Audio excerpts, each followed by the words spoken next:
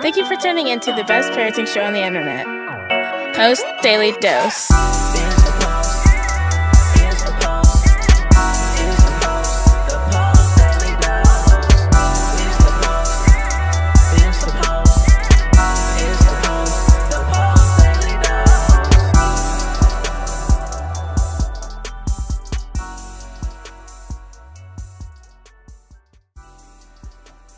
Hey there, Post Institute. This is Christy Saul, the co-founder, coming at you live for the Post Daily Dose, the best little parenting show on the internet. It's the dose. It's the dose. I'm even singing it wrong. Good gracious. See, that's what my child has to put up with. All my shenanigans and never even getting the words right. Oh, well, at least I keep myself entertained. I hope you guys are having a fabulous evening. And enjoying. Here in Oklahoma, I will tell you, it is so cold. Oh my gosh. I don't know how you folks up in like Michigan, people in Canada, where it's cold like this all of the time. Oh my gosh. It is. And it's tricky. It's tricky cold out there because the ice isn't reflecting. So even today, when I went to let my dogs out this morning, they looked like something straight out of the cartoons with their legs all like literally going all directions because they didn't know it was so icy and slick out there. So I hope you guys are cozy and comfortable. If you're someplace where it's freezing cold like it is here in Oklahoma, or if you happen to be someplace warm, toasty, and sunny, just know that I'll be looking forward to having some of that in my life soon. So, of course, I want to plug these books really quick. Brian's book, From Fear to Love, that you can get on promotion, feartolovebook.com. We have this incredible workbook that you can get in print on Amazon, coming soon in print to our website as well. So we'll be able to put together some little bundles for you guys. Then last but not least, we have Brian's book, The Great Behavior Breakdown. You can get this on Amazon as well as postinstitute.com as well. So for the month of February, we have been just talking about all things love. And I'll tell you what, it's been a profound experience for me. I hope you guys have gotten something out of it. Last week we covered a couple of little post quotes, and then we started diving into 1 Corinthians 13 because it is so frequently looked to and so frequently quoted by people when we begin to talk about love and try to understand what is love, love in action, what is the feeling of love. And we're going to talk probably next week. We'll get to some biology of love, and I think that's going to be pretty interesting. In our processing through 1 Corinthians, we talked about how love is patient, and when we begin to get impatient, that is an indicator that we're stepping into fear. We may be getting fearful that we're going to be late. And if we're going to be late, then everybody's going to think that we're unfit parents, that we're awful, horrible people, and it will be our ultimate demise in some way. We get these really big stories. Fear uses these really big narratives of doom to really latch on in our brain. Love is patient. Love is kind. When we find ourselves spewing our stress on our children, it is an indicator that we are stepping out of love and we're stepping into fear. Love does not envy. We talked about how envy can be really connected to grief. And let those feelings of envy be a red flag of digging deeper, going gentle, exploring what it is that you feel like you're needing in your life for more fulfillment. Last night we talked about love does not boast and it is not proud. And we talked about how boasting and being proud, one, it takes, it puts all the light on us as being in our humanness and the danger of that, because we are fallible human beings. And whether we put ourselves on a pedestal or others put us on a pedestal, we are only going to be able to stay on that pedestal as long as we continue to appease the masses. But as soon as we make a mistake, or as soon as we start talking about things maybe deeper in a way that challenges people's way of thinking, we can fall off that pedestal really quick. The other thing that boasting and being prideful indicates is a fear that our good deeds will not be recognized. We talked about that in the arena of adoption and foster care, specifically with regards to what some people refer to as a savior complex. And so that is, that really, that can really get us. If we're walking into the arena of adoption and foster care with a mindset that we are saviors, my experience has been we get humbled pretty quickly, because it's really, it's hard work. And if we walk in thinking we've already got all the answers and we're the saviors, and I've been doing this work for over 20 years, and I get humbled every day. Every day I get humbled, and I get reminded of what hard work this is. Hard work pouring love into places where darkness has prevailed. So, and continuing with 1 Corinthians 13, love does not dishonor others. Love does not dishonor others. Whew, my goodness. Of course I went looking, because that word honor and dishonor, that's a really big word, isn't it? And what is dishonoring to one is not always dishonoring to another. I looked in one version of this scripture, and it said love does not seek to dishonor others. And so not only did it speak to not dishonoring, but it also spoke to actually seeking. And so that speaks to the position and intent of the heart, because we might unintentionally dishonor a person, or there's also the possibility of seeking to dishonor a person. So there's a little difference there. So I'm going to read some concepts about honor, because dishonor is the opposite. The verb honor, to regard or treat with admiration and respect, to regard or treat with honor, to give special recognition, to confer honor on, to live up to or fulfill terms of, honor a commitment. So I'm going to honor my word. To accept or a payment, to honor a credit card, a statute with a salute with a bow, and square dancing. Oh, no, I didn't know. Oh, like honor your partner. Oh, that's cute. I didn't even think about that one. Let's see. Ooh, there's some other big ones. The good name in public. Privilege. It is an honor to join the captain for dinner. A person of superior standing. Your honor, if you're like the judge.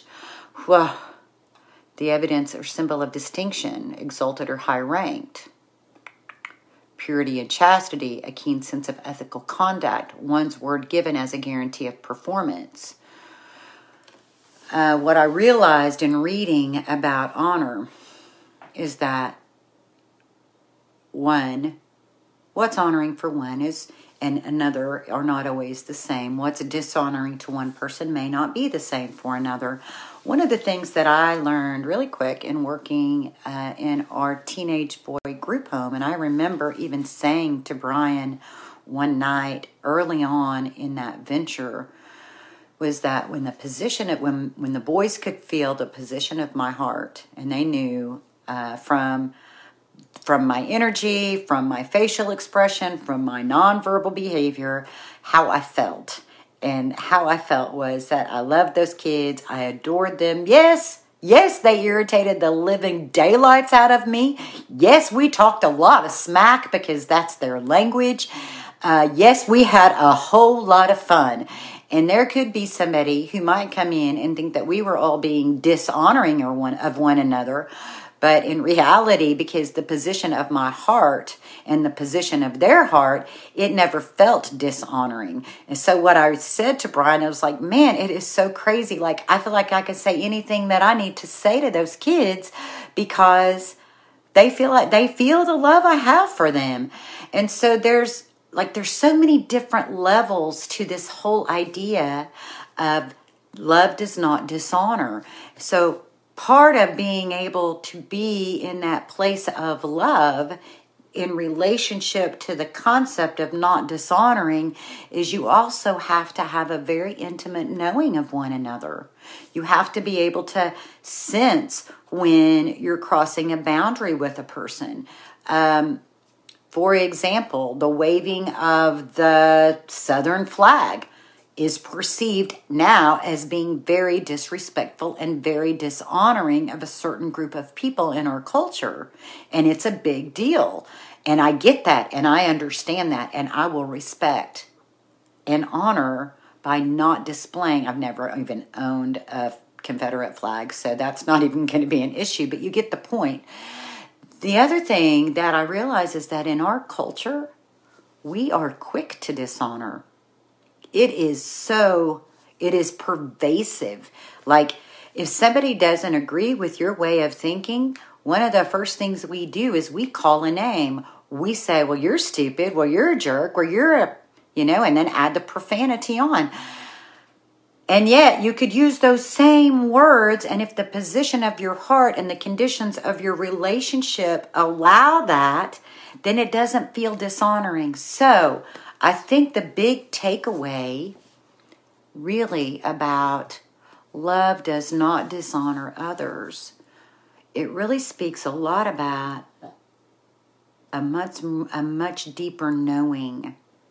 And knowing what would be dishonoring to a person requires an intimate knowledge of that person, an intimate understanding of that person.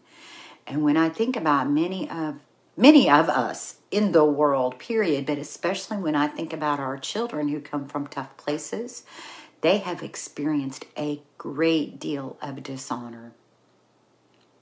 When you think about honoring your word. Okay, so if our word and our job as parents is to protect and provide and love our children, well, a lot of our children have experienced something very dishonoring in regards to that. When I think about abuse, when I think about sexual abuse, and I think about how that is literally bypassing the soul of another human being, that's very dishonoring, extremely dishonoring. Our children have come from places where dishonor may have been the norm. And that, I believe, is rooted in generational history of how we relate to one another. Love does not dishonor others. In order to not dishonor other people, then we have to get in close, intimate relationships with them. We have to get to know them. We have to know, well, what is it that I might do that might hurt you? And once I know that, for me to work to not do that, like my son in particular, as I think of him, honor is very important to him. Respect is very important to him. Treating him with respect. And when you don't, it is a big hot button. Big hot button. And I have made that mistake. I've made the mistake of mistakenly and unintentionally being dishonoring to him in ways I've approached him at times. And we had to make amends and build bridges around that so that we understood each other differently, so that he could understand the position of my heart. He could correct me when I made mistakes, that we could be in true, authentic, loving relationships with him, knowing that I genuinely have his best interest at heart, even when I screw up about how I go about it. So I hope there's something that you can take away from this idea that love does not dishonor. And when we begin to step into ways of treating one another that is dishonoring, then that is the red flag that we're stepping into fear. We're stepping into fear. We're stepping into maybe even a bullying tactic to try to get someone to either agree with us or do what it is that we're saying they need to do. So I want to read through the comments. Rose, my sweet friend Rose, said, these ponderings on what love is and what love isn't are so helpful. Thank you for sharing your thoughts. Oh, I'm so glad it's helpful. Let's see what else we have. A lot of hellos. Hi, Carrie. Chrissy says it's lunchtime in Melbourne, Australia. 93 degrees, hot and sunny. Oh, girl, Chrissy, I would love to be just sitting on the beach with you right now. Probably having a cold beer and enjoying the sun with a swimsuit and some nice clear water close at hand. Man, that would just be a beautiful, relaxing day. Let's see. Lala says, I work with K through 2. I honor all of them. They are all little love buds. Yes, when we can be honoring and we demonstrate that, the best teaching is a good example. They learn more from watching us. They mimic us. They do that more than we realize, and especially when they're younger. So be a positive influence. Let them see what it means to honor one another. Let them experience what it means to be a person who keeps their word, whose word is good and be counted on. When you are not able to do that, come back with a sincere apology and know that their disappointment is real and it's valid. So do our best, for us to do our best to demonstrate what it means to honor one another. Much love to you guys. If you've not done so already today, set everything you've been worried about aside, everything you've been stressing about, fretting about, anything that might have gotten you into a position of dishonoring those in your family. Set all that aside and enjoy your babies. Let the love you have for them shine from your eyes. Let it emanate from your being. You have a vibration that you give off that changes when you are discontent, when you are angry, when you are scared, versus when you are free and in that loving place. They feel the difference. Let them feel your love and enjoy them. Go wrestle, go play, go create something, relax, read a book, watch some TV, play a game together, whatever that looks like in your family. And remember, in any given moment, we can act out of our blueprints of stress and fear and overwhelm, or we can take 1 to 2 to 3 deep breaths and we can choose love. Much love to you guys. I hope you have a blessed evening. We'll see you all tomorrow. Join us live on weekdays at 6:30 Central Time on Facebook at the Post Institute. Don't forget to get your copy of Brian's best-selling book, From Fear to Love, on promotion. Just pay shipping and handling at www.feartolovebook.com. That's www.feartolovebook.com.